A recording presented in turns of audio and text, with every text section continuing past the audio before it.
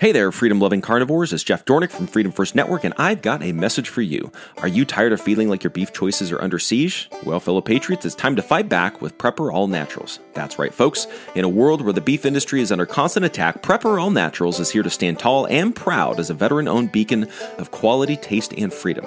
When the guys at Prepper All Naturals set out to provide you with the finest beef products, they knew they had a duty to defend America's beef legacy, and that's why we're proud to partner with them, bringing you the best of what this great land has to offer. Whether it's their succulent freeze-dried beef cubes or their premium freezer boxes packed with steaks and roasts, we're redefining what it means to enjoy beef today and tomorrow. And let me tell you, folks, their freeze-dried beef isn't just delicious, it's built to last. With proper stores, their beef cubes can maintain their quality and freshness for up to a decade, ensuring you'll never have to compromise on taste or nutrition. But wait, there's more. They're not just in the business of selling beef. They're in the business of defending freedom. That's why they promise to never sell you anything less than 100% all-American natural beef. No lab-grown imposters, no experimental jabs, and certainly no compromises with the woke agenda. So, fellow beef enthusiasts, join us in our mission to protect America's beef legacy. Visit freedomfirstbeef.com and use code FFN for 15% off your order. Because when you choose Prepper All Naturals, you're not just eating well today, you're eating well tomorrow. And together, we'll ensure that beef remains a symbol of freedom for generations to come. Prepper All Naturals, where beef meets freedom.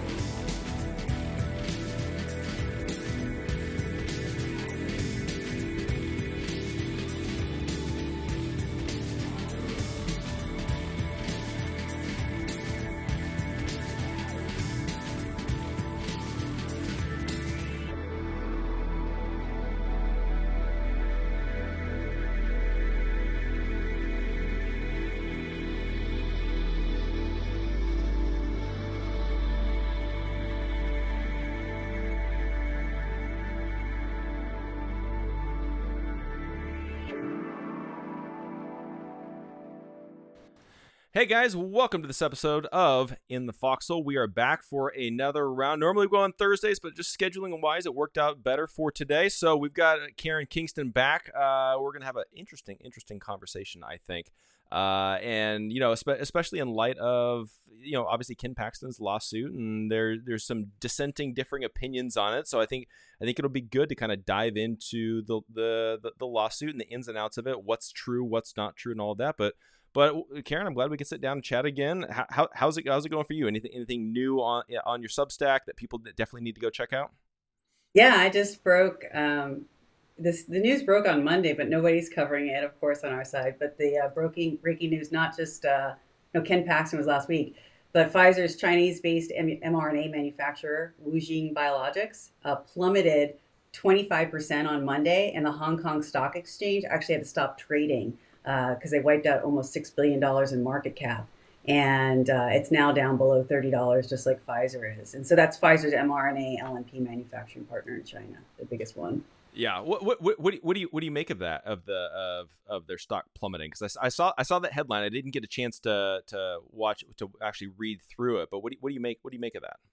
Yeah. So they Wuxi presented a presentation, an investor presentation on Monday as well. And what they claim is that there's just a significant decrease in demand for mRNA LNPs. And the mRNA LNP sector of synthetic biology is even now talking about withdrawing any candidates for the flu vaccine. So to stop that, they said because essentially when people got injected with mRNA for the flu vaccine or with COVID, they started comparing side effects, and the conversations don't bode well for the sector. So I think there's a lot of signs, including the Ken Paxton lawsuit against Pfizer, the deaths out of New Zealand, the industry themselves saying we should withdraw from flu, and then Pfizer clearly terminating their 2024-23 contracts or agreements for production for mRNA. I think these are real strong signs that the mRNA sector may be failing and may actually, at this point, it would seem that they would have to pull it off the market and potentially hope to try to resurrect it in 5 to 10 years. So it's damning, and I think an important part of it too was bringing to light, and Dr. Anna Mohalchia was so important about this, that the mRNA LNPs are nanoparticle technologies, or gene editing technologies, and they're being used to create multi-species vegetarian meats, and they're being aerosolized. And so bringing up that awareness it seems to be having a seismic effect around the globe. Yeah, well, I'm praying and I'm hoping, and I think the evidence is pointing to the fact that I think a lot of people are waking up to that. It is interesting because I'll still talk to people that obviously they pay attention to the mainstream media. They're still watching the Fox News and the CNN and all that kind of stuff. And it's interesting, even if they'll consent that or concede that the mRNA jabs, the bioweapon injections, and all that kind of stuff that are bad, they cause harm, we shouldn't be injecting anybody with them. Even if they'll concede that, they'll still say, but the mRNA technology is phenomenal. This is the future. This is they're still buying into that hype. It's just it was applied wrong when it comes to the vaccines. It's like this is the exception. Like, is there a positive when it comes to mRNA? Yeah. Is it only bad? Yeah, I mean, like mRNA's sister, if you will, is CAR T cell therapy, chimeric antigen receptor T cell therapy. To my knowledge, the only one that's available right now is Chimera, made by Novartis. It's $1 million for the treatment. So this stuff is actually very expensive too. People don't recognize that, and they're in trouble with the FDA as well. So Chimera has been around for 7 years now, or 8 years, and it's infusion, with, again, you're infusing your body with genetic material that's foreign to it to treat aggressive cancers, because when your body expresses DNA that's not from it, it'll try to kill it. So it's a horrible idea, mRNA. Like, why are you training our bodies or our children's bodies to express genetic material that is foreign to that child or foreign to that adult? Because all that does is then induce immunogenicity, which is having the humoral response of the body learn how to kill itself. Or, as BioNTech said in their mission statement, that's Pfizer's IP partner, intellectual property partner, harnessing the immune system's response to fight human disease. So their mission statement is literally saying, we're teaching, through our technology, we're teaching the human immune system to kill the human. That's what it says. It says the disease of humans. So they don't even cover it up. So I think that's coming to light. And make no mistake, the Ken Paxton lawsuit hit November 20th, right? Less than a week later, Pfizer stock plummeted. That Friday it closed down. And then on Monday, their biggest China-based manufacturing partner, the Hong Kong Stock Exchange, had to stop trading because it was plummeting so bad.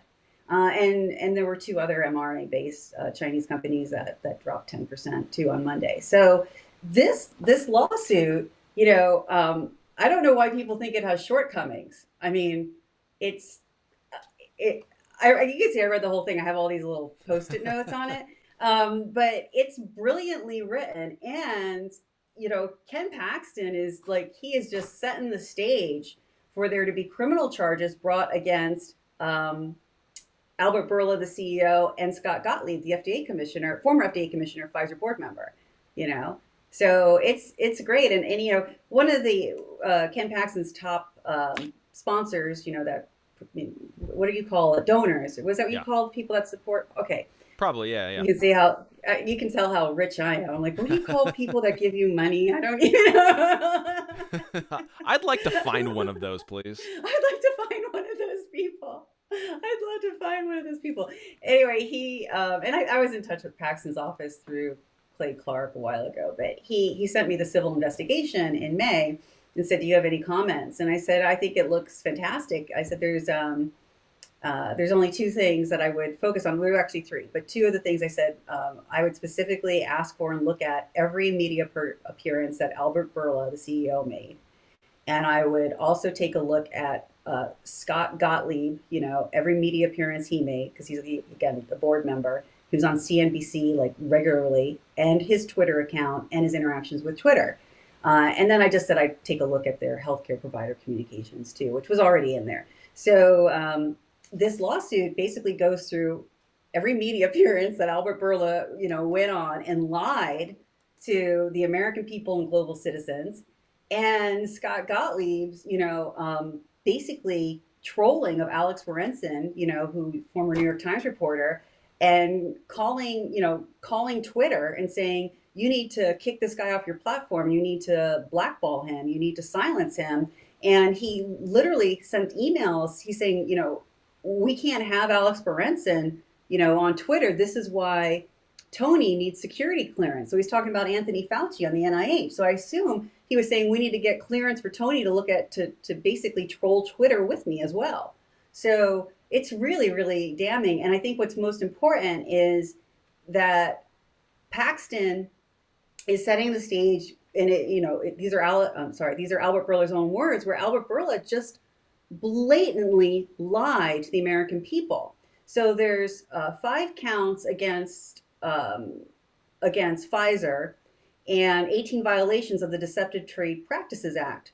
And, the foundation for that act is that a manufacturer, or a service provider, a person, individual, but in this case would be Pfizer, acted in an unconscionable manner. So that means that they misrepresented information, or they used terminology that only if you had a very highly, highly specialized expertise would you understand what it was. So when he said it was 95% effective, meaning Pfizer and Albert Bourla, they were talking about relative risk reduction. So no one understood that meant 95% effective meant that was the difference between 162 people getting infected in the placebo group and 8 people in the Pfizer group. And so out of almost 40,000 people in total, both groups had less than a 1% chance of getting infected. If you're a woman over 40 dealing with hot flashes, insomnia, brain fog, moodiness, or weight gain, you don't have to accept it as just another part of aging. The experts at MIDI Health know all these symptoms can be connected to the hormonal changes of menopause. And MIDI can help with safe, effective, FDA-approved solutions covered by insurance. 91% of MIDI patients get relief from symptoms within just 2 months. Book your virtual visit today at joinmidi.com.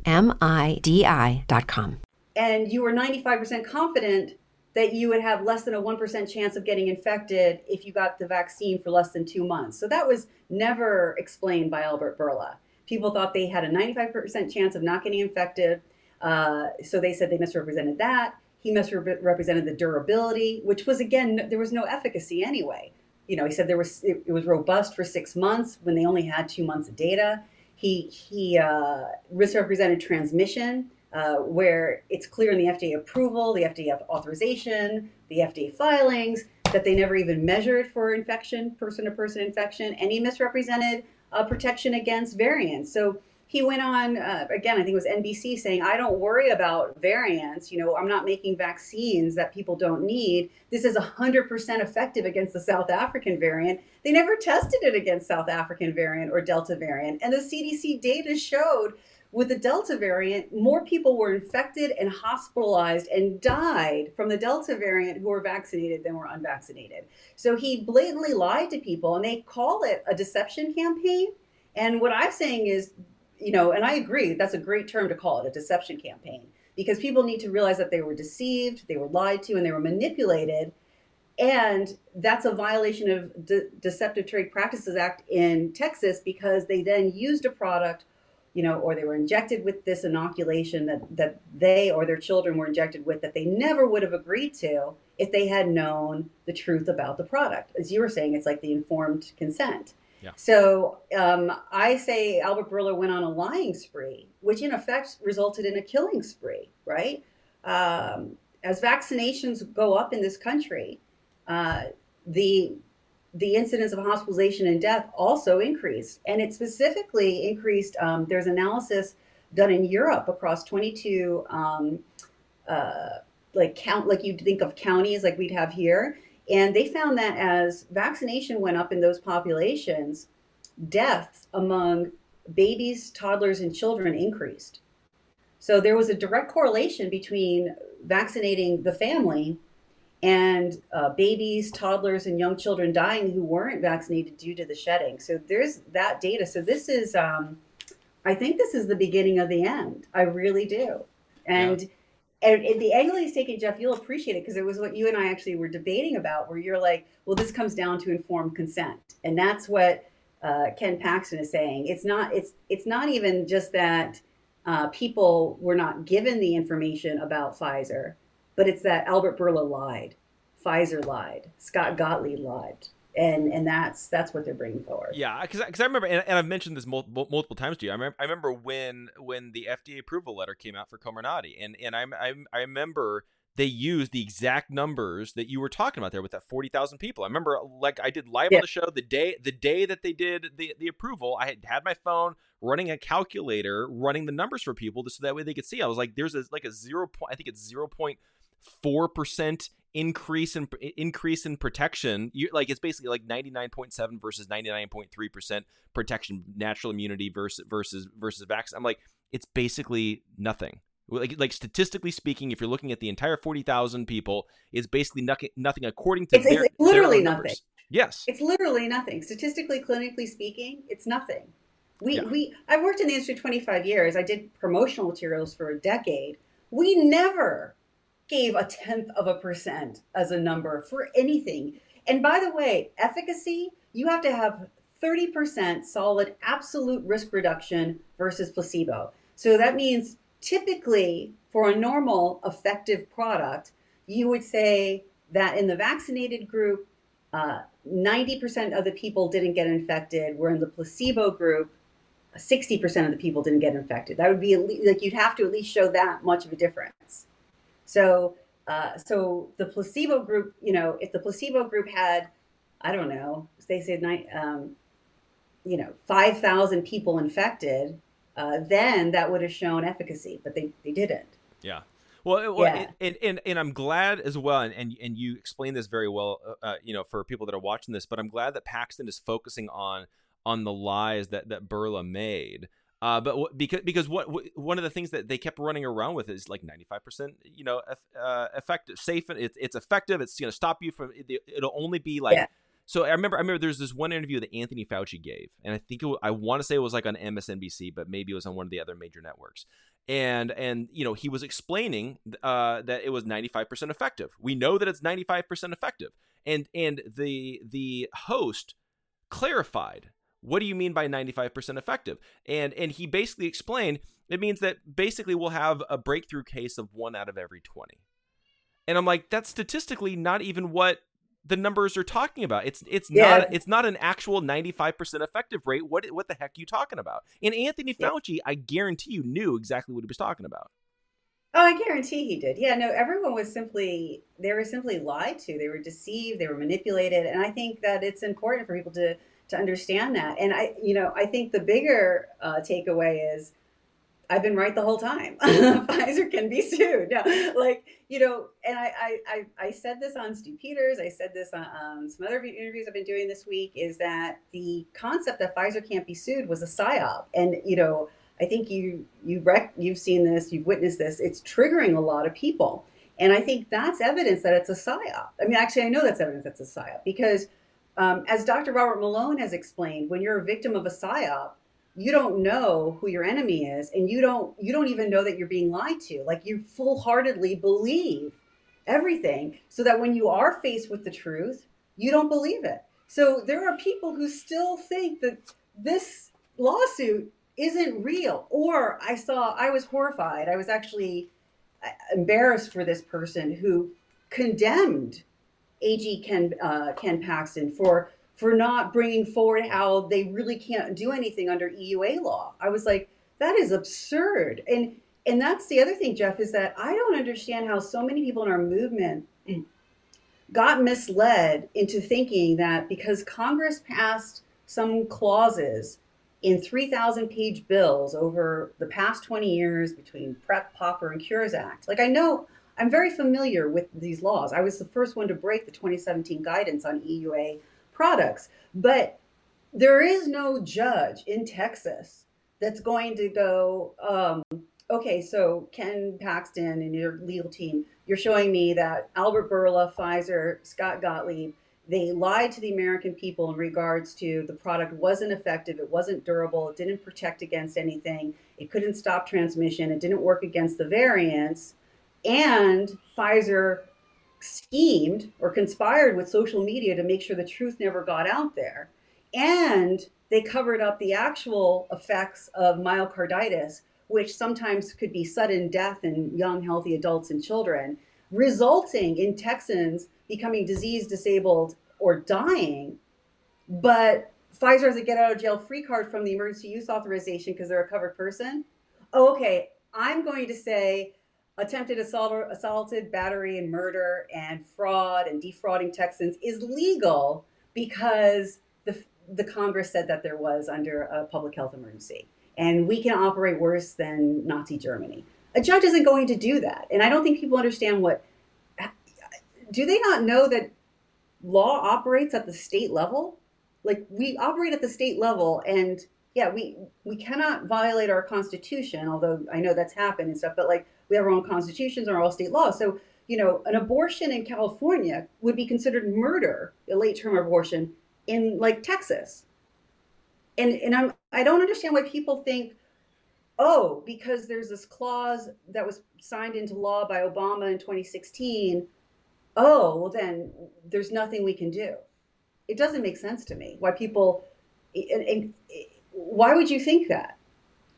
Yeah, well, it's. I think the problem is a lot of people are obviously they're being misled by a wide variety of different people. Again, in my opinion, I know you just said this as well. There's been massive PSYOP campaigns that have gone on within our movement. Obviously, there was a massive PSYOP campaign that went on within the mainstream media that has completely brainwashed and manipulated the everyday American that don't really pay attention all that much. But then within our movement, we've got a bunch of people that they'll read every single article, watch every single video that talks about all this kind of stuff. And even they've been misled in some of these areas to focus in the wrong directions. And if you look at the result of a lot of these talking points, like what you and I are talking about here, about some of these narratives, it's like, who ends up being protected by this narrative? You always have to ask that. Who's being protected? It's always Big Pharma and Pfizer.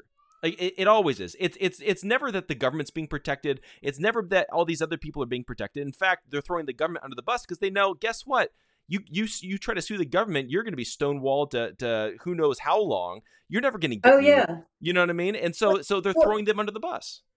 Yeah, and the thing about this case, too, that everyone's like, well, this is going to take 5 years, and then Pfizer's just going to shuffle their money, and they put it in offshore accounts. I'm like, okay, you've never heard of Sarbanes-Oxley, obviously. But anyway, the reason why this isn't going to take 5 years is because they have a non-monetary injunctive relief, which is the restraining order. They're like, we need to stop Pfizer from suppressing the truth about their mRNA injections, right? So that's going to allow this to be expedited. This is not going to be dragged out for 5 years. Now, if they listed the DOD as a partner with Pfizer on this, you're looking at 15 years and nothing getting done, right? It's going to take forever. So the fact that they put a restraining order, a non-injunctive relief in here, that is huge. And they also won't let Pfizer declare bankruptcy to get out of paying Texas. So this is really brilliantly written. And I think people opine on it, and they don't understand what they're reading. They don't.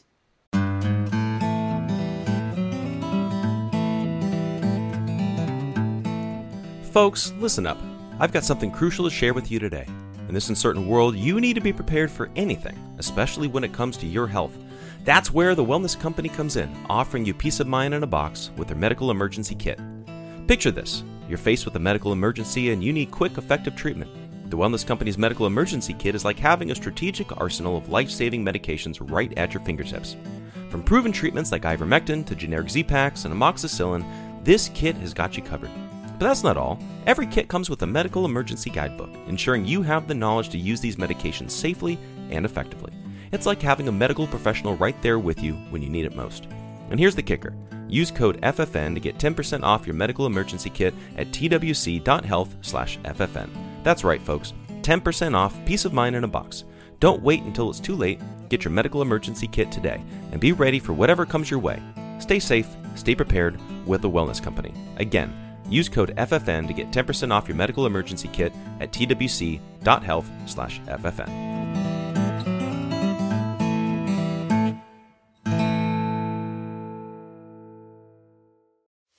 We are actuaries. In a world filled with unpredictability, we use our math skills to navigate uncertainty. Actuaries make a difference in people's lives across industries and the world. Actuaries have the freedom to work anywhere, and according to U.S. News & World Report, we're the 25th top-paying career. Make an impact as a fact seeker and a truth teller. Use your math skills for good as an actuary. The world needs you. They don't know, I hate to say it, but they don't know what the words mean in this document. And I think that's a big part. Like some people are saying, oh, it's only for $10 million. I'm like, no, the prayer for relief is a minimum of $10 million, $10,000 per violation. There's 18 violations. That would be $180,000. But let's, for simple math, $100,000. Let's say there's 10 violations that they're found guilty of, times 3.5 million Texans. That's over $250 billion. That's $350 billion. So this is really, really well done. And it's going to allow for, again, an expedited process. And one of the things Ken Paxton brilliantly pointed out, by the way, was that the reason why they're targeting Pfizer is because under their Operation Warp Speed contract with the government, they did not accept 1 cent for the clinical trials. They paid for the clinical trials on their own. They worked with the FDA independently.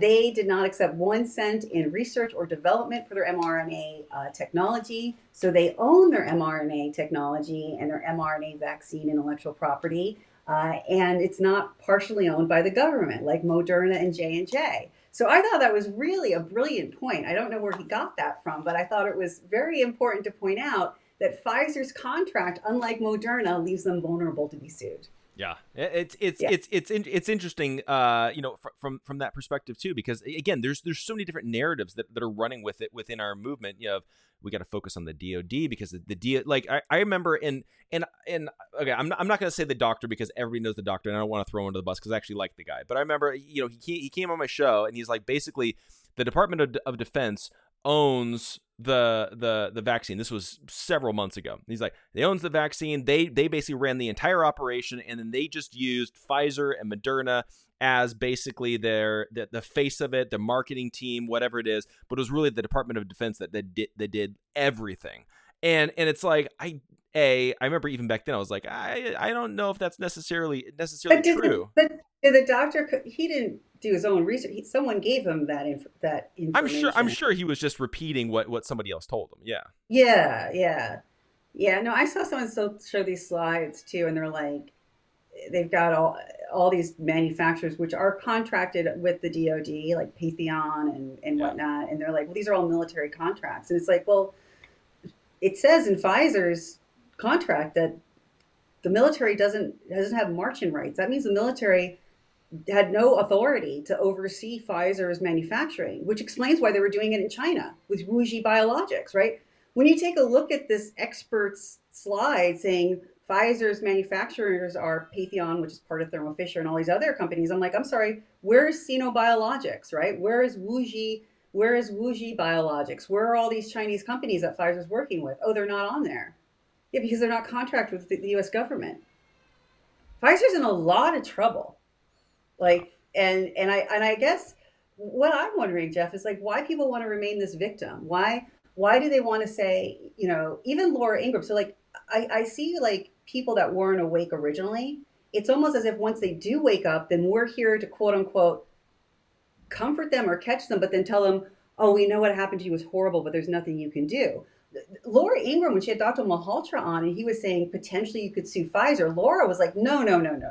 She goes, if Pfizer knowingly harmed adults and children, she goes, there needs to be criminal charges. She's like, yeah, sue them, but there needs to be criminal charges too.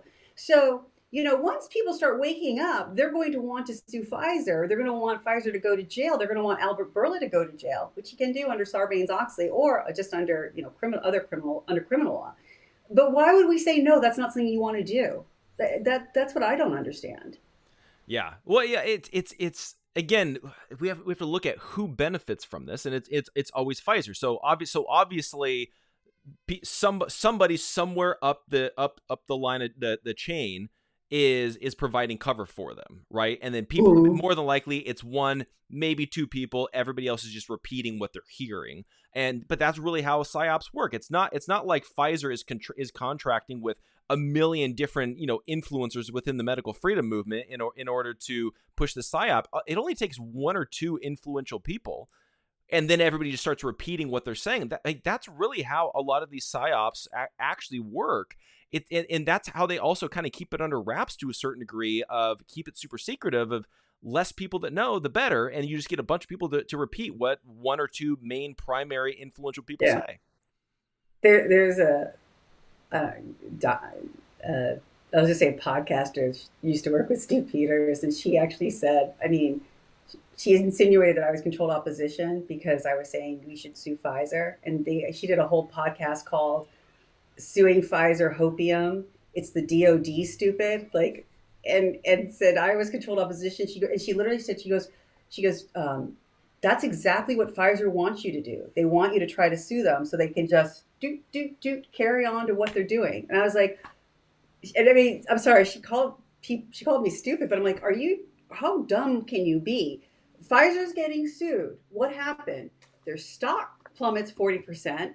Their biggest manufacturing partner in China plummets 45%. So the Hong Kong Stock Exchange has to stop trading. Pfizer pulls tens of millions of dollars out of BIO, the international advocacy group for the whole biotech industry, right? And they were the major sponsor. Albert Bourla was the keynote speaker in 2021. So by suing Pfizer, how are you saying that's what they want? Yeah, that's what Pfizer wants. Oh, they're renegotiating their $43 billion acquisition of the cancer company Seagen, and they're canceling all their contracts. Their stock is plummeting. They removed $2 of earnings per share. They're shutting down their partnerships in China. That's exactly what they want. Like, yeah, it makes absolutely no sense. But it's also what's frustrating, because I know the person that you're talking about, and won't necessarily say the name, but I've gotten into it with her before about a couple different things. But what's interesting about a lot of these people that are doing a lot of these kinds of attacks and things like that, and in critiquing, let's say, this lawsuit and the strategy of even going after Pfizer, a lot of times they get overly defensive. And then what they end up doing is they start trying to make, personal attacks and smears against people that are actually telling the truth. And for example, in that example that you gave, where, they're basically saying, look, if you believe this, you're just stupid. What is that? That's a tactic in order to get an audience to believe that somebody is discredited without actually having to discredit the merits of what they're saying. That's an age-old smear tactic that a lot of people use when they don't actually have the truth on their side. And I see this happening over and over and over again. And I think people need to realize this: you're being deceived when this happens. You have to look through that. Are they actually saying something that's substantive, or are they just trying to use a smear in order to discredit the other side? But again, it's saying someone, I guess it's in context though too. It's like Pfizer has a criminal track record, okay? Yeah. And they have a history. They have a history. So there is standing, right? And there is standing on, when a manufacturer or company commits fraud. That's what Sarbanes-Oxley is about. And there's dozens and dozens of cases in Texas where there is standing. And they're in all states. I think you're going to see other AGs get on board.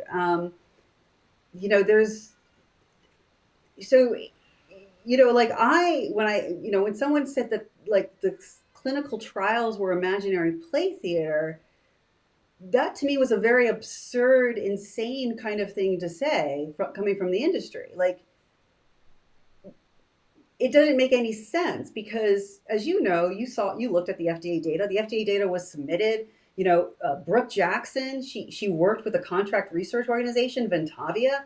Are you saying she's imaginary? That, like, and Ventavia is part of ICANN? Like this, it didn't. So things like that, to me, I did kind of get frustrated because to me that was just, it seemed insane. It just seemed like an insane thing to make up. But to say that Pfizer can't be sued, to me, to say they can't be sued or no criminal charges can be brought against them. Or I heard this insane thing that Pfizer's actually part of the U.S. government and military. So that was going around for a little while too. And I'm like, they're a publicly traded company. Stop it. You're not making it. It just sounded like a child making things up. Well, and I remember a lot of these same people that are running with these exact same arguments that you're bringing out. They were also saying not only were the trials kind of like theater and all of that, but the FDA approval was fake and theater and didn't actually happen. And I remember seeing some of this kind of stuff, and I'm like, where do you get where in the world are you getting this information? Now, it would be one thing if they're like, look, I infiltrated into the FDA and I sat in on the meeting and they did a fraudulent something or other and I saw them switch the letters. It's not the actual like. If you did something like that, you're like, okay, cool. You're like doing a Project Veritas thing. But you've got people that are just abstract making these ridiculous claims. And it's the same people that are right now pushing this narrative that you can't sue Pfizer. And at a certain point, you have to look at what is their track record. Their track record is constantly providing cover for Pfizer. I'm not going to say why. I'm not going to put motive out there, but you have to look at the facts of it. The fact of it is it's the same people that push that narrative are now pushing this narrative right now. Yeah, and the FDA approval did happen, but as I said, it was unlawful. So the EUA laws were passed, but as I said, they are unlawful laws. So what is Texas bringing charges against Pfizer for? For acting in an unlawful manner under this Deceptive Trade Practices Act. And everyone's like, that's not enough. They should be hanging from the nooses. I was like, this is going to stop Pfizer in their tracks. It's going to educate people to the extent of the lies and manipulation and deceit that they engaged in, along with Scott Gottlieb, and believe you me, Tony Fauci is not going to come out of this, clean either. So, because there's a lot of coordination there, and Pfizer shouldn't have been coordinating with the government. So you can't, like you and I talked about, like if you can't sue the government quickly and effectively, but Pfizer will, let them drag them into court and say they told me to do it. And let's see how that plays out. Let's see, like Texas judge go, oh, I'm sorry. You're saying the Joint Chiefs of Staff Milley told you to do this, or Lloyd Austin told you to do this, or a head of the DOD. Oh, okay, then you have a get out of jail free card for killing innocent Texan adults and children. That's not going to happen. Well, I mean, to me, logically, let's just even take that assumption, right? Let's say that's going to be their excuse, right? It's like, okay, so the strategy would be you go after Pfizer, you prosecute them. They're going to try to put put the government as the scapegoat. That doesn't, like you said, it doesn't excuse Pfizer's behavior, right? So they still need to be prosecuted, and then you could go after the government because now you have testimony from and evidence and proof from Pfizer showing the government told us to do this. You're going to go after the government on a different thing of basically blackmailing or bribing, Pfizer and Burla and all that kind of stuff. But you're not just going to skip over Pfizer and say, oh yeah, you guys are totally innocent. You did nothing wrong because the government told you to do it. It's now you have another lawsuit of going after the government after you go after Pfizer because of what you learned during the case to go after Pfizer. That's logic. It'd be like I don't know, like a guy named Joe Ciccone is hired by the mob as a hitman and hurts someone or kills someone in your family. You don't know everyone at the mob, and maybe you know who the name of the head of the mob is, but you can't prove that guy paid Joe Ciccone as a hitman. So do you go, I'm sorry, there's nothing I can do. Joe works for the mob. And unless I bring in, the 36 heads of the mob that he had to go through, there's nothing I can do. That's dumb. That doesn't make any sense. You bring in the guy that's guilty, the one that held the gun and shot the gun. Pfizer made the vaccines. Yeah. They sold them, they marketed them. And in regards to the FDA approval too, what cracks me up is, to my knowledge, nobody in this movement, other than myself, has ever launched an FDA approved product. Has waited for the FDA approval, right? Has signed off on the design for the packaging, right? That they don't understand that there's like a small amount that is produced ahead of time that doesn't have the full packaging, that are samples that we were allowed, and then you sign off on the full manufacturing and labeling, and then that run then becomes the full product run, and they don't even understand that there's inventory of product produced that's on hold waiting to be packaged, right?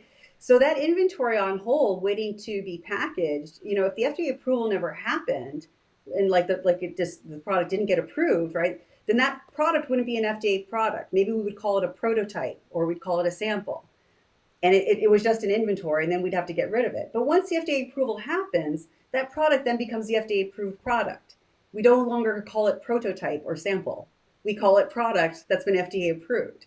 And I think that's the other weird thing that people are like, oh no, Pfizer just deployed 2.7 billion prototypes on the globe. No, they didn't. They deployed FDA approved product. Just take a look at their investor presentations. You know what? It's Comirnaty sales. Comirnaty is the brand name of the FDA approved product.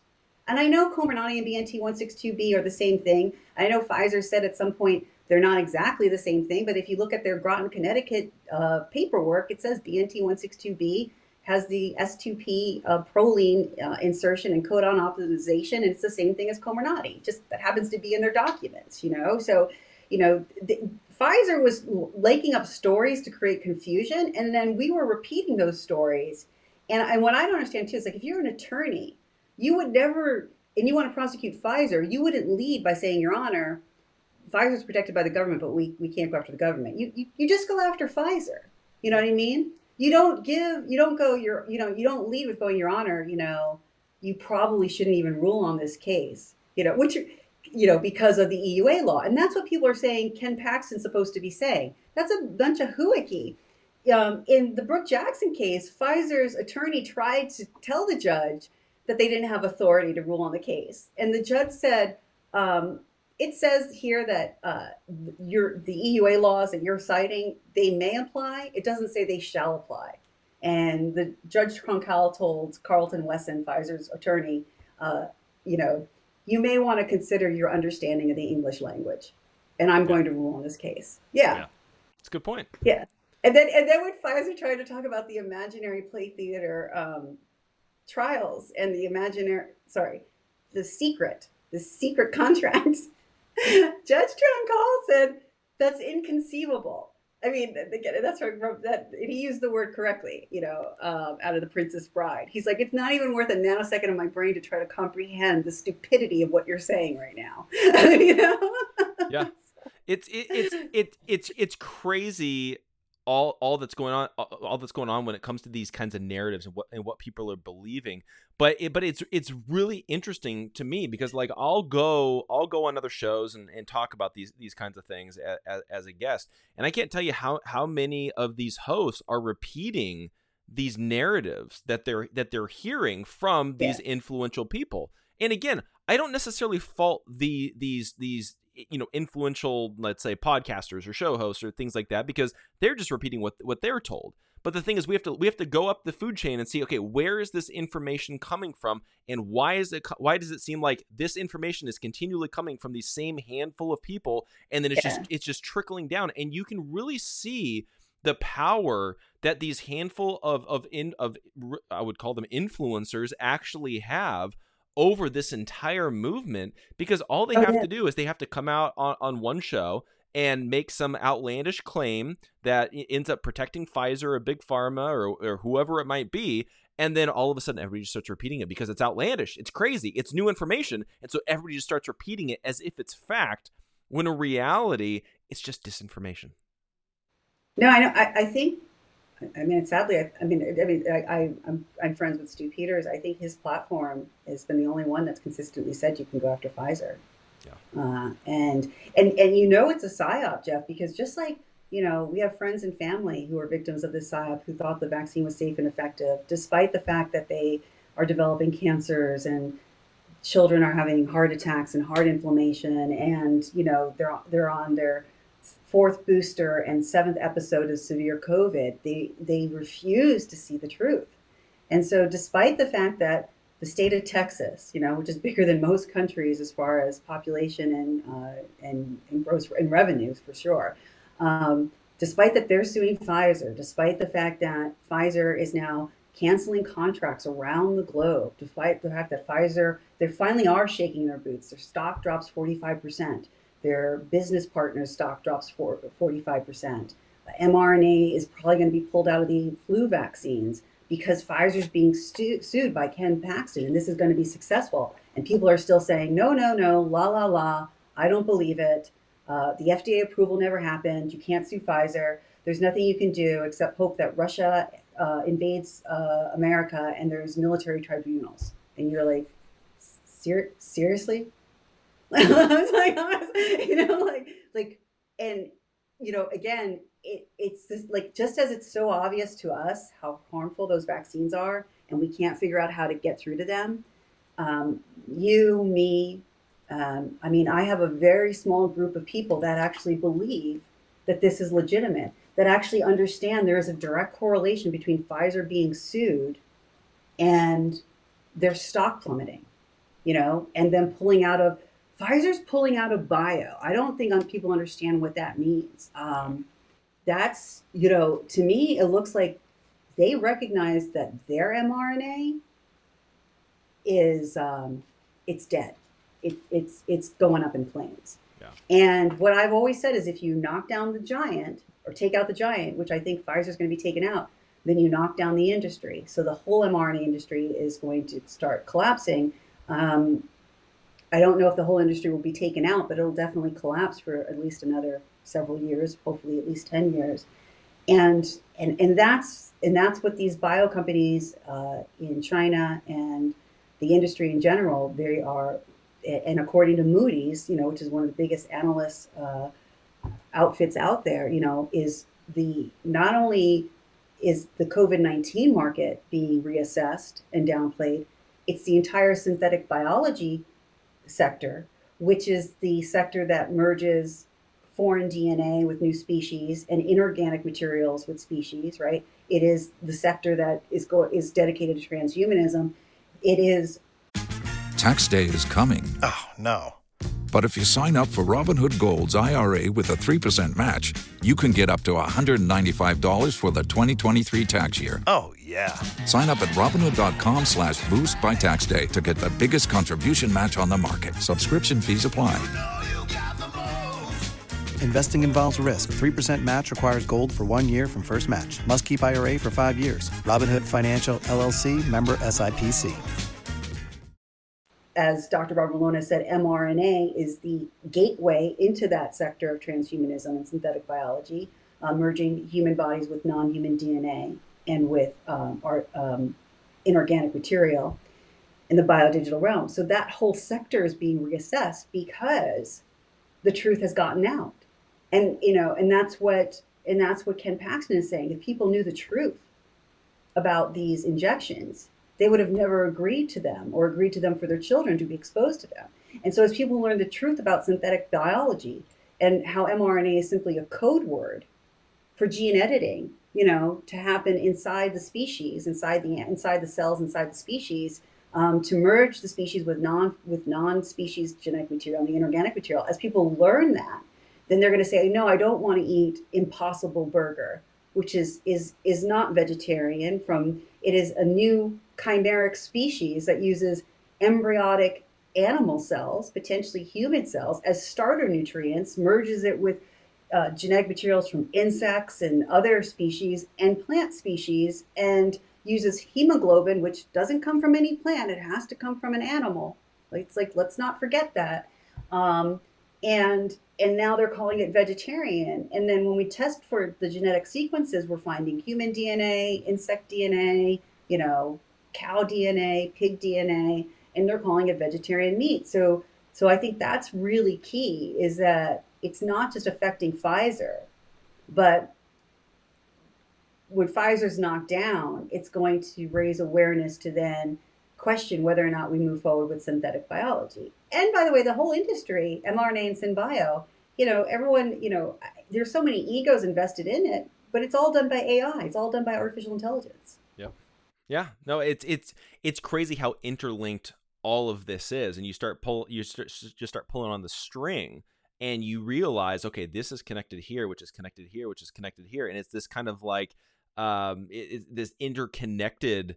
Is interconnectedness between even different industries when you actually think about it. And I think that the brilliant thing I think about this lawsuit, just from my perspective as a layperson, is that this now gives the opportunity to give all of us credibility to go talk to our friends and family about this and wake people up about the reality of this. And this is where I come back to the importance of people not putting their trust and their faith in these influential people.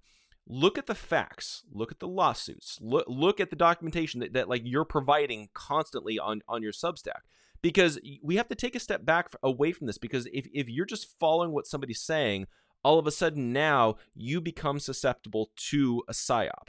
And I think what's been interesting is I got into a little bit of a Twitter spat with a friend of mine, Shannon Joy, who went after Tucker Carlson for interviewing Alex Jones. And basically a lot of these people that are running in the DeSantis circles are like, Alex Jones is deep state and whatever it is. And I know the same accusations are made against Stu Peters and all that kind of stuff. And I'm like, do you guys realize that Satan is not this guy running around in devil horns that looks like a devil that we see in all the movies? It's not going to be obvious. Like Alex Jones and Stu Peters are over the top, big personalities. They say outlandish things. I don't always agree with them on everything. Like I don't agree with Stu on his take on the Middle East. I don't agree with Alex Jones on quite a few things. But I don't think they're controlled opposition. You know who is controlled opposition?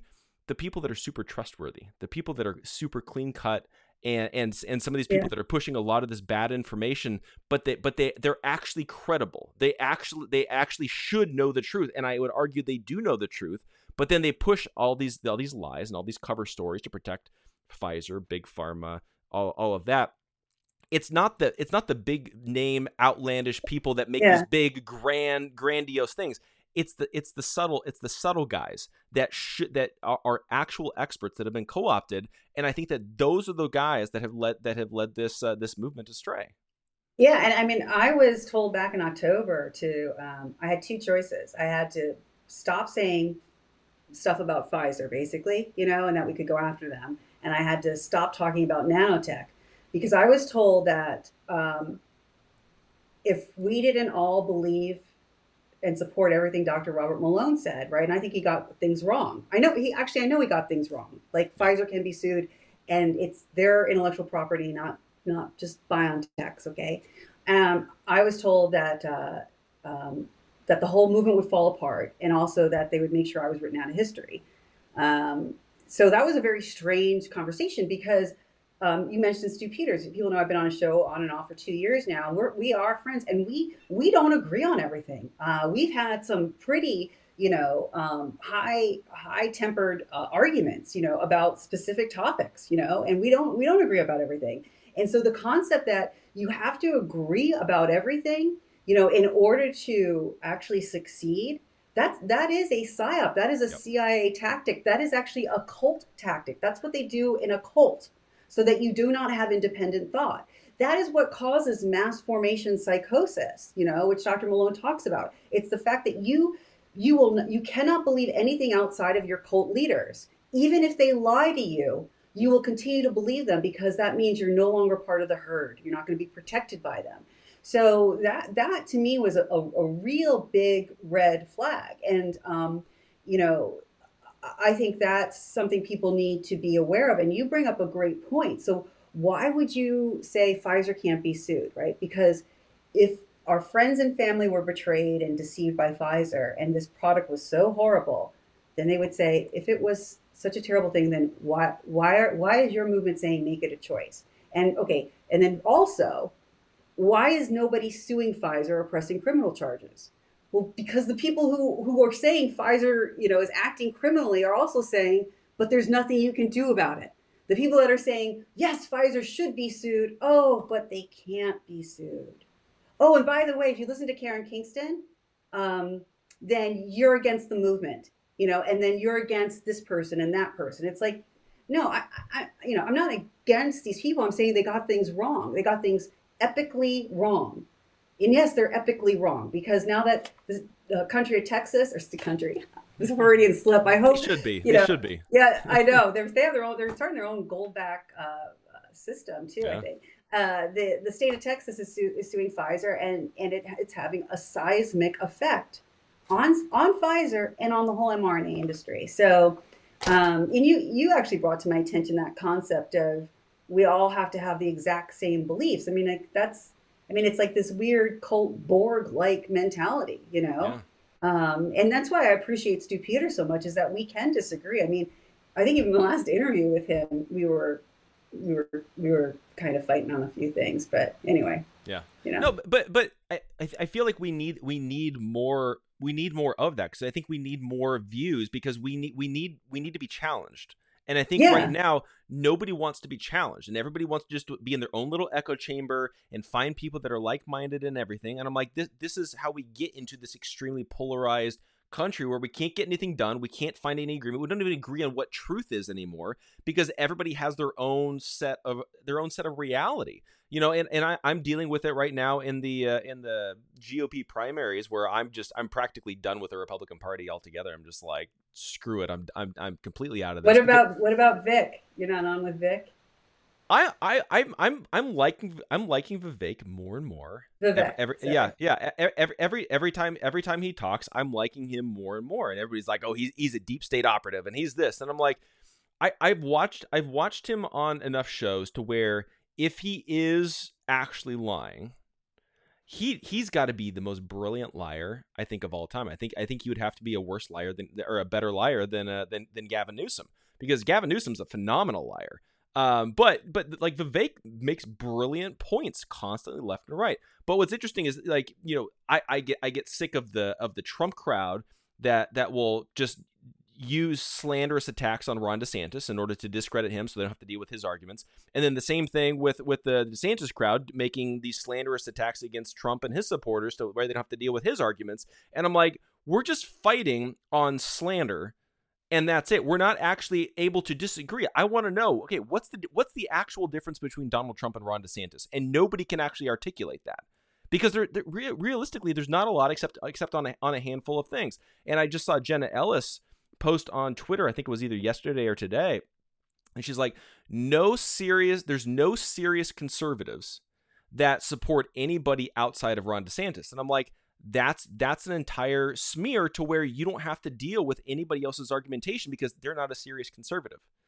Yeah. That's the problem that we're having, are these logical fallacies where we're not actually engaging with each other's perspectives. I would much rather see a conversation between you and Stu Peters, strongly disagreeing with each other and actually dealing with each other's arguments than saying, well, look, you're not a serious thinker. You're not a serious conservative. How about me and Dr. Robert Malone? I mean, I know Dr. Malone has, and this isn't news. He's publicly expressed the fact that it's beneath him to speak to me. But if it wasn't beneath him to speak to me, and again, this lawsuit, it follows much of my analysis that you can find on the Kingston report, the KarenKingston.substack. So, I mean, I'm breaking it down. I actually know all the data that they're talking about in here, except for the Scotland UK data. It's the new data that I learned about. But, something like Dr. Robert Malone, like, let's debate whether or not Pfizer can be sued. Let's debate whether or not the FDA approval happened and what that means legally, from a regulatory perspective, but people don't want to debate on, I mean, it's sad because people don't want to debate on our side. And I'm also surprised that there aren't more platforms covering the lawsuit. The best way to raise awareness, and to raise awareness about the harm of a product is through a lawsuit. The most effective way to take out our competitors, it wasn't anything the pharma companies did. It was a commercial that said, have you or a loved one been injured or killed, or died after receiving a Pfizer mRNA vaccine? Call 1-800-I'm owed money. That the most effective way to wake people up is litigation and advertising that litigation and covering that litigation. So, all of our alternative media platforms for the medical freedom movement, who have been saying, we want to stop these injections, we want to save our communities, we want to save our children. They should weekly, every day, be mentioning, this lawsuit. It's huge. And that's the way people wake up. If someone's like, hey, Pfizer's vaccines, they're effective and they're safe and they're wonderful. It's like, did you hear the state of Texas is suing them for over $250 billion? Yeah. Yeah, it's a good point. And it's not one of these frivolous lawsuits that are going out there and just making outlandish claims and get tossed or whatever it is. Like, no, this is actually by a state attorney general that's making valid, legitimate claims against a pharmaceutical company, and that's the reality. And like you said earlier, Pfizer has a history. The vast majority of these big pharma companies have a history of lying and covering up data and manipulating data to fit their narratives. And I know that I don't know how much you agree with her or not, but like I know Candace Owens had that series Shot in the Dark where she went through all of these lies about all these different vaccines going way back a very long time and showing this pattern of big pharma using and manipulating data for their own benefit in order to get things approved when they shouldn't have been approved, or at the very least have certain kinds of disclosures to allow parents to make actually educated decisions. And so when we're looking at it from this perspective, the pharmaceutical industry, they have a track record. We know that they do. We know that they're dishonest. We know that they're basically a cartel or a mob or a mafia, and that they will lie, cheat, and steal in order to get things through and make money and all of that. Why is everybody coming to their defense? It doesn't make any sense. No, it doesn't. And the argument too is like, I think some people are like, well, if we're going to take this vaccine off the market, which it's not a vaccine, right? It's actually technically categorized as nanotechnology. That's literally what it's categorized as. But they're like, well, then we have to take all vaccines off the market. So that is the same argument. Is if I got caught going 85 down, the 405, and I go into traffic court and I go, Your Honor, you cannot give me a speeding ticket because there was about 24 other cars who were also going 85 miles an hour, and a couple I saw going over 90, and they're not here, so I can't get my ticket. You can't give me it doesn't work that way. Because someone got away with a crime in the past, that's not that company, that's not that, the defendant, doesn't mean they can use to their defense, judge, you have to go after these other people before you go after me. That's just, how do attorneys, this is what I mean, okay, how do attorneys in our movement not understand that? Yeah. It's a very good question, and that's what's been very frustrating for me. And I always make the parallel. It's like the exact same thing with what we're experiencing in the election fraud movement as well. Is it's these lawsuits that don't actually go anywhere. They make argumentations. They're focusing on the wrong aspect, the wrong angle, the wrong company, the wrong entity.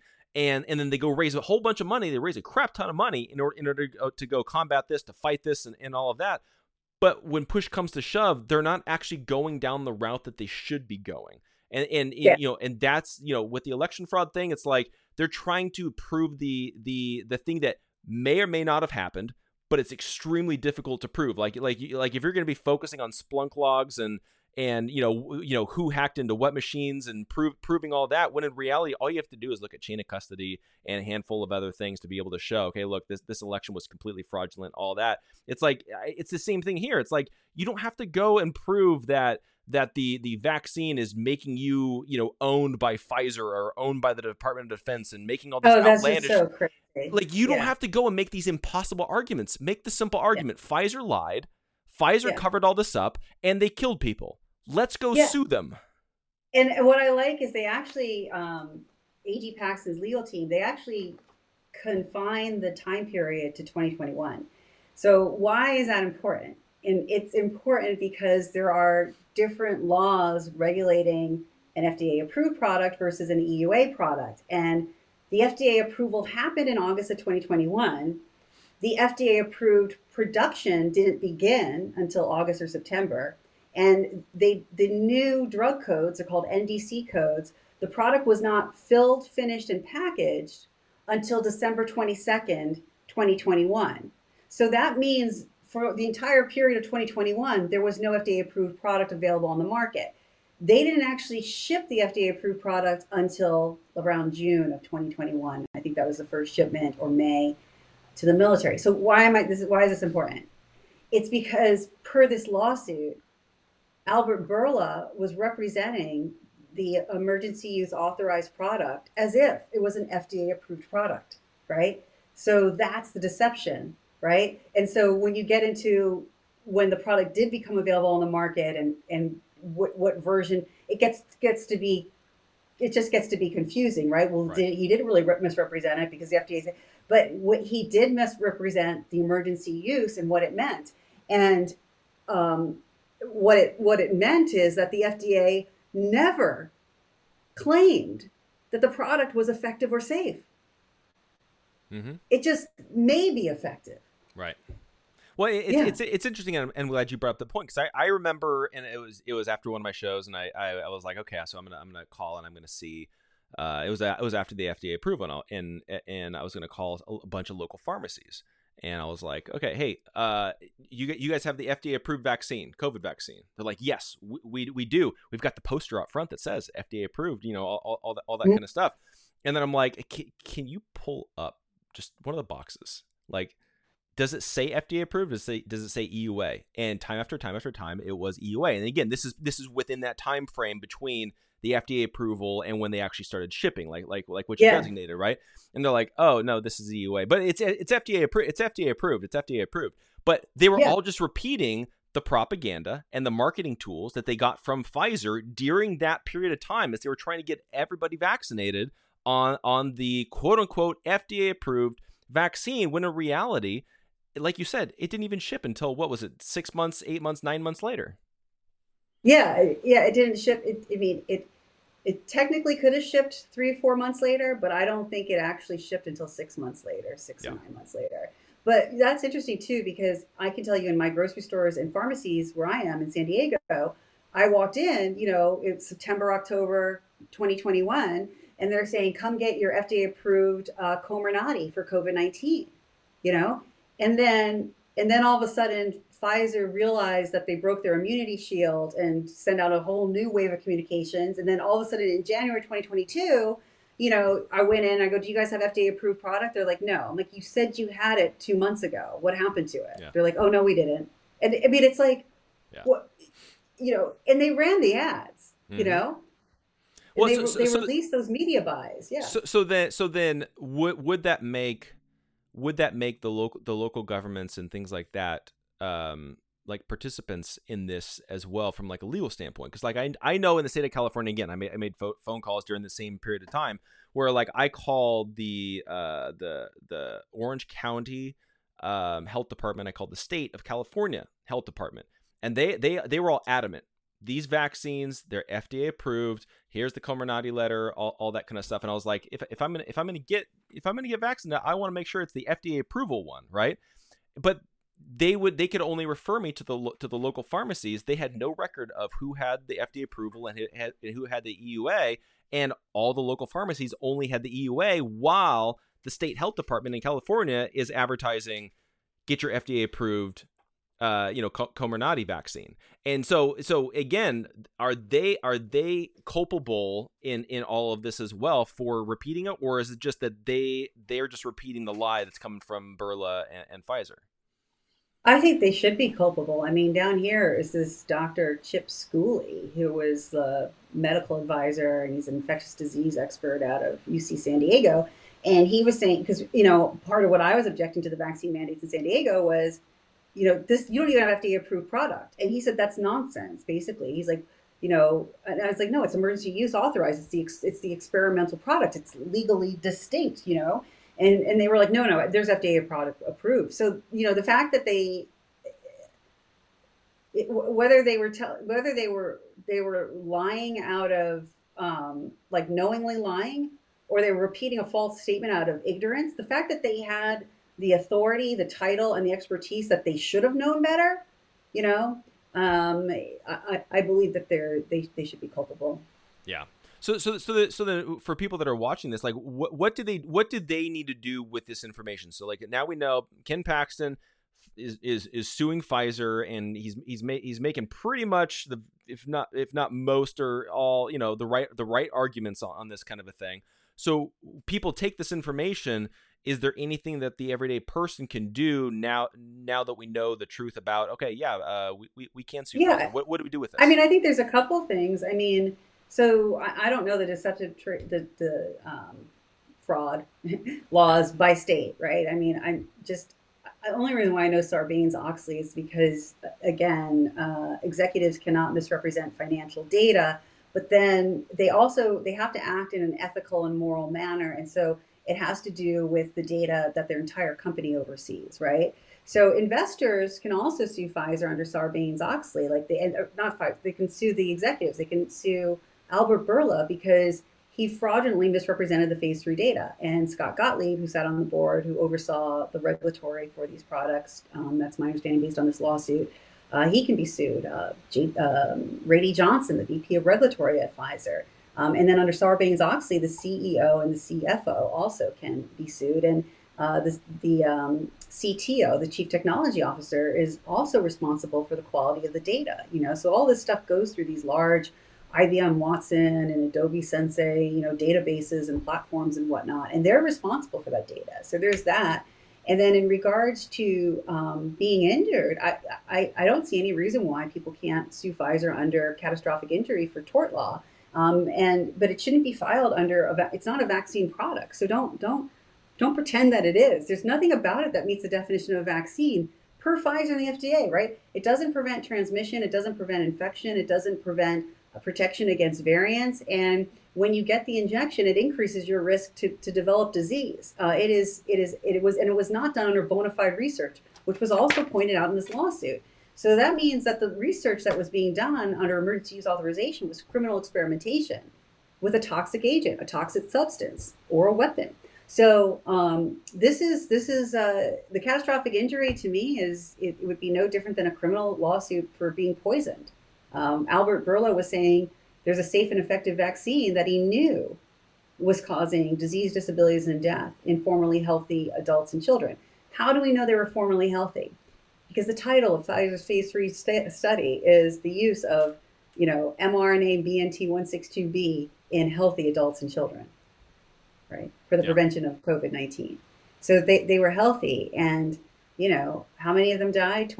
Over 20 died that we know of, at least, and many, many more became disabled and diseased. Probably in the thousands we're looking at now. So yeah.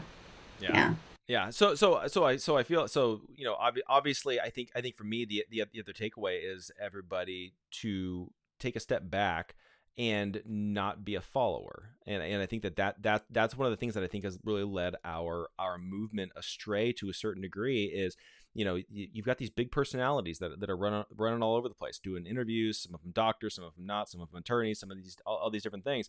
And some of them I think are intentionally spreading misinformation, but some of them are just repeating information that they heard from somewhere else that sounds good or sounds controversial or will get a headline or whatever it might be. And I think that we need to take a step back. We need to look at, okay, but what does the documentation actually say? What do the facts say? What do we know versus what's the conjecture? And I think that goes for everything. That not just COVID. It goes for everything with politics. It goes with just life in general. But I think that this should be a good lesson to all of us to just take a breath, take a step back, look at the big picture, and figure out what do I know is true versus what don't I know may or may not be true, and what do I know is false. Because I think a lot of people have been led astray by a lot of people in our movement in order to believe the COVID jab was never actually FDA approved. It's a DOD complete operation where they own it. Pfizer's just the marketing like they're believing all of this hype and all of these lies because they're just repeating what they're hearing and realize that's how you get sucked into a psyop. We need to get out of the cycle. Yeah, I mean, it says right here. Just read it to you guys so that your people who are listening will know. It's 32. I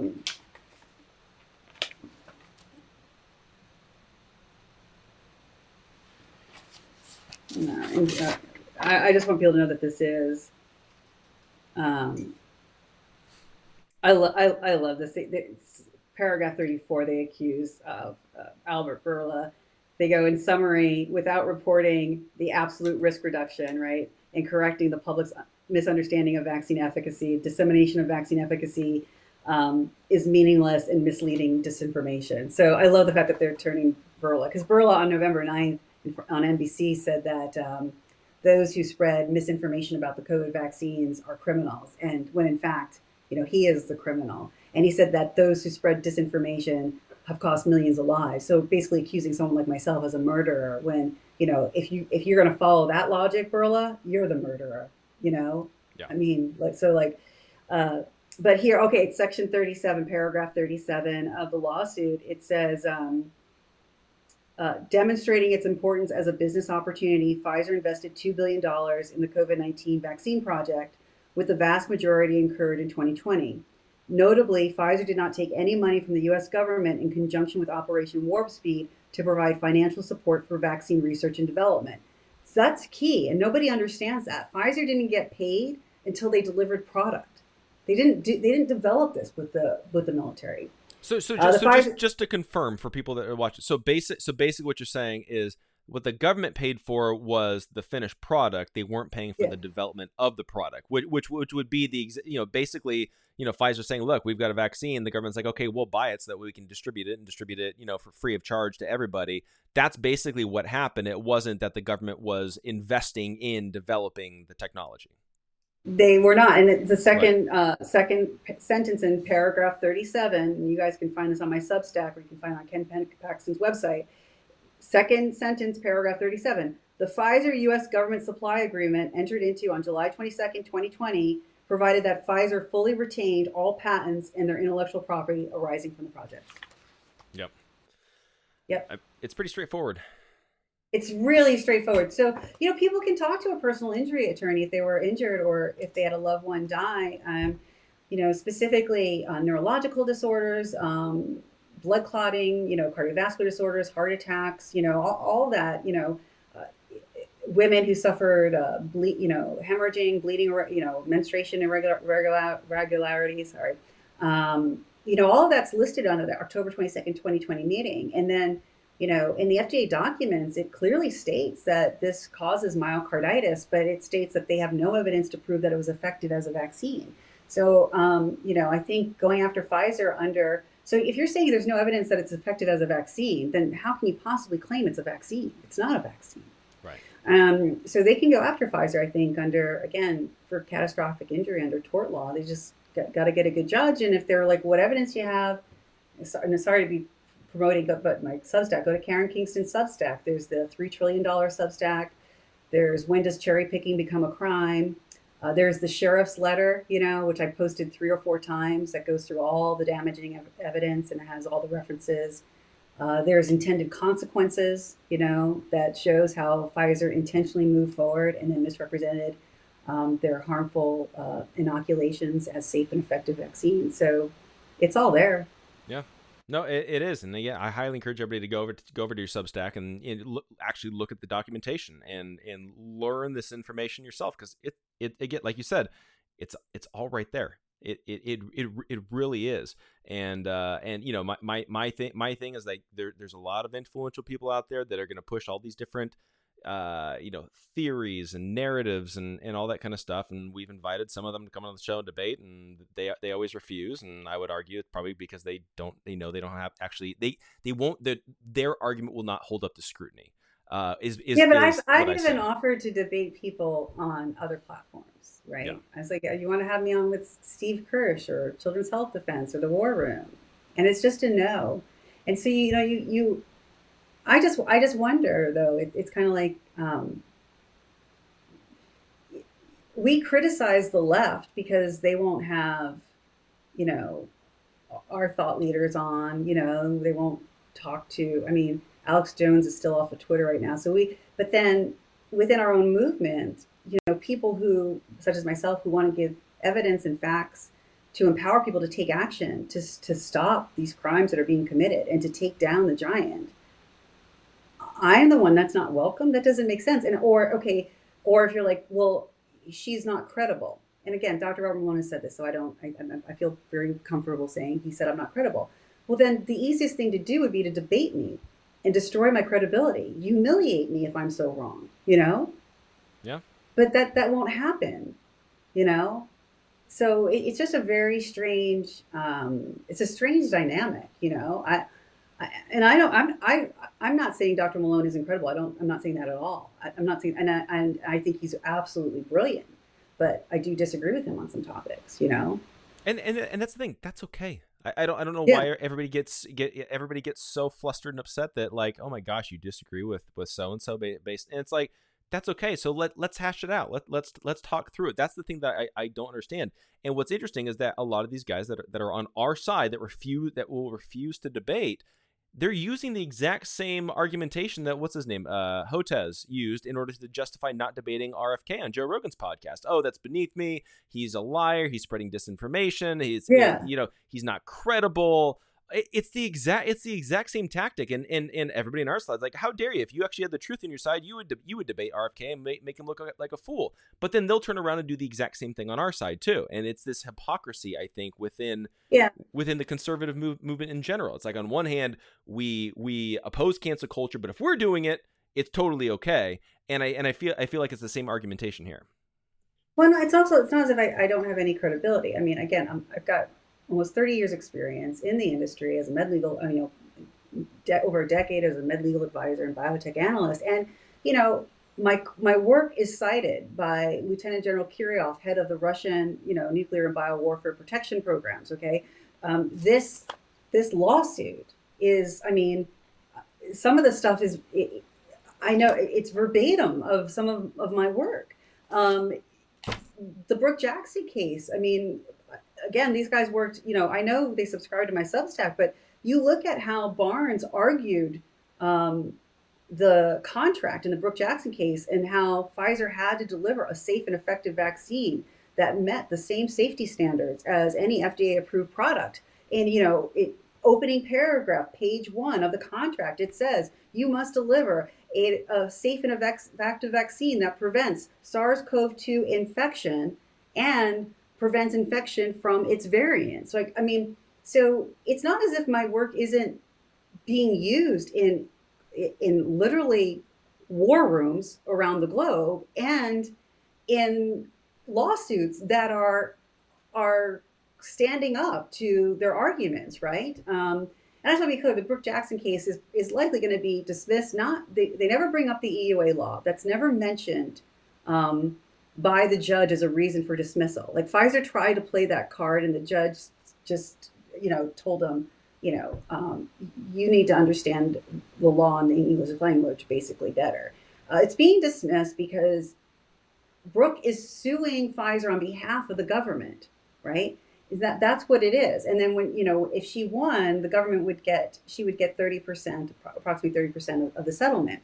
And what the government is saying is there's something called Polanski versus Executive Healthcare, which started in 2012, and it went all the way up to the Supreme Court this summer. And at the end of the day, the U.S. government had said pretty much from day one, and Polanski is a doctor who said, I'm part of Executive Healthcare. It's like this large, healthcare organization, thousands of doctors are contracted in it, and they're committing mass Medicaid fraud. So they're defrauding the central, CMS, Centers for Medicaid Services, right? And so the U.S. government, they're saying to the U.S. government, like, look, if you look into this, you're going to see how much fraud there is. And the U.S. government said, we don't want to do the work. We don't want to look into it. So keep in mind, when Brooke Jackson first brought her case forward, looked like there was potentially 4 people, I think that's what they presented, that would have had COVID in the Pfizer group. And then they said, but there's more at other sites, and they have the Argentinian site. And they're like, look, if the government looks into it, she didn't absolutely prove fraud. It's not critical. This is just the evidence that they had, that they started with. They're saying, if you look into it, you're going to see this epic fraud. And so the government can say, we don't want to look into it. Like, we don't and that's not atypical for the government to say, I don't want to be bothered with it. And it's especially not going to be atypical, if it's going to, what's the word I'm looking, incriminate them as well. Right. So it's not, people don't understand, like, there's not one way to prosecute Pfizer, right? The key Tom laws, the whistleblower laws, have nothing to do with tort law and catastrophic injury. They have nothing to do with investor fraud. They have nothing to do with consumer fraud. And by the way, those 3 right there, consumer fraud, investor fraud, tort law, catastrophic injury, those are 3 separate categories with 3 different sets of laws. Like, how do people not understand this, Jeff? Yeah. And they're different laws by state. Yeah. I know, and it's, I don't know, it's just mind-boggling to me. We had a comment on here that I just want to make sure that we hit home, only because it's just asking for more information, right? So on the live chat on Rumble, we had a lot of comments throughout, but one of the questions was, can you leave those resources to start grand jury evidence, section 37, and all that was referenced? I'm assuming go to your Substack, right? Yeah, they go to my Substack. You'll see. I mean, I reference it in the articles that I'm writing on the Texas suing Pfizer. You can also go to Ken Paxton's website, and you can see the lawsuits that he has, and you can link to the document there. Keep in mind, Ken Paxton also issued a stay against Mayorkas and Biden in regards to their open border policy, right? So, God bless Texas. God bless Ken Paxton, right? So he's stopping the invasion. He's sending his own reinforcements down there to stop people from coming in. Yeah. No, he's actually following through with action. We need more of that, and I hope we'll have more attorney generals follow up on that. So, in closing, obviously, everybody should go subscribe to your Substack, KarenKingston.substack.com. And I know you've been promoting the wellness company as well. Tell everybody about that and what you recommend over there. Oh, sure. Yeah. So I've actually been in conversations with the guys, Foster and Peter, for almost 2 years now. And I think people know that I traditionally don't endorse products unless I've used them and I've really done a lot of research. So I am a strong advocate and supporter of the wellness company. I officially became an affiliate with them just a few months ago. And what I recommend is people get one of the prescription medical kits to have on hand. And you and I have talked about this before. So it's for acute infections. So whether you have an acute respiratory infection or a viral infection or fungal infection, pretty much any of those, anything that can cause a severe but short-term infection, over the holiday season and stuff, it's good to have antibiotics, antivirals, antifungals, antiparasitic medications on hand. So to get ahead of those symptoms. Personally, I don't like going to urgent care anymore. The last couple times I went, just for simple prescriptions, and one time it was a sinus infection, they tried to get me admitted to the hospital, kind of like in the COVID days, and so I just prefer to avoid it. So just use the code Kingston, and you get 10% off and support me. Yeah. Oh, yeah, definitely. So that's twc.health, and then if you guys use code Kingston, you guys get a discount and all that kind of stuff. And then the one other thing that I'm telling everybody as well is especially because we've got a new sponsor with Freedom First Network, which is Freedom First Beef, which is freeze dried beef for people that are prepping and things like that. But we actually source all of our cows to where we know, okay, they don't have growth hormones. We know they don't have mRNA shots. We know they don't have antibiotics. They're totally all natural, organic, like the whole deal. So we're actually following through with the sourcing all the way back to the farms to where we know all the entire process. So a lot of people are doing that because if you go to other prepper companies, vast majority of them, they're just taking the scraps and the leftovers of the cheapest meats you can possibly find and then overcharging you. So if you guys go to Freedom, well, you know that they're cows too. Some of the stuff that they're selling as meat it's a new organism. Yeah, it's not even become a cow anymore. I know you have to be super careful. You got to know the sourcing, like, and what a lot of people don't realize as well is the vast majority of the meat that's sold here in the United States is imported from other countries. Like it's wild, and they'll still put the stamp of approval of saying made in USA, even if it came from like Argentina or Australia or New Zealand or whatever it is. It's wild when you actually dive into that. So. But if you guys do want to order that and stock up, and again, be prepared for whatever it is, if you guys can go to freedomfirstbeef.com, use code Foxhole, you guys get 15% off over there. But then that way you guys know that you're actually getting something that is sourced the right way, the way that you want that. So I highly encourage you guys to do that as well. But Karen, I always appreciate you coming on. I always appreciate your insight, and I'm really looking forward to seeing where this lawsuit goes, because I think Paxton's definitely onto something here. Yeah, he is, because they tried to impeach him, the Texas House, as soon as he started the investigation. So thanks for having me. Oh, yeah, definitely. Everybody else as well. Again, go to our Substack, KarenKingston.substack.com. You guys can go to mine, JeffDornik.substack.com. And then, hopefully we'll be back next week. We'll do another episode of the show. Make sure you guys are subscribing to Freedom First Network on Rumble. And then you guys will get notified anytime any of our shows go live. So make sure you guys are doing that as well. Thank you guys so much for tuning in. I truly appreciate it. We shall catch you guys next time.